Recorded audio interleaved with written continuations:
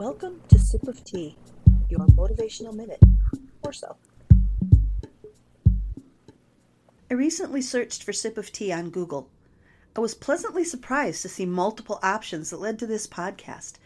That either means I've done an awful lot of Google searches, or others have. I even found images that were posted on my social media platforms. It was an uplifting moment. Do you ever do things that you enjoy and wonder if they really matter? Well, guess what? They do. Maybe you can't Google your projects, but without even realizing it, what you love to do really can matter to others.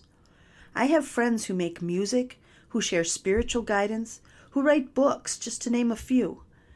Their words can touch deep into my soul. They don't know when they're creating that I'm going to be listening, reading, laughing, and crying. When you do something you love, share it. You never know who might benefit. And if you are able to, it's a wonderful feeling knowing you've made a positive influence on someone's life.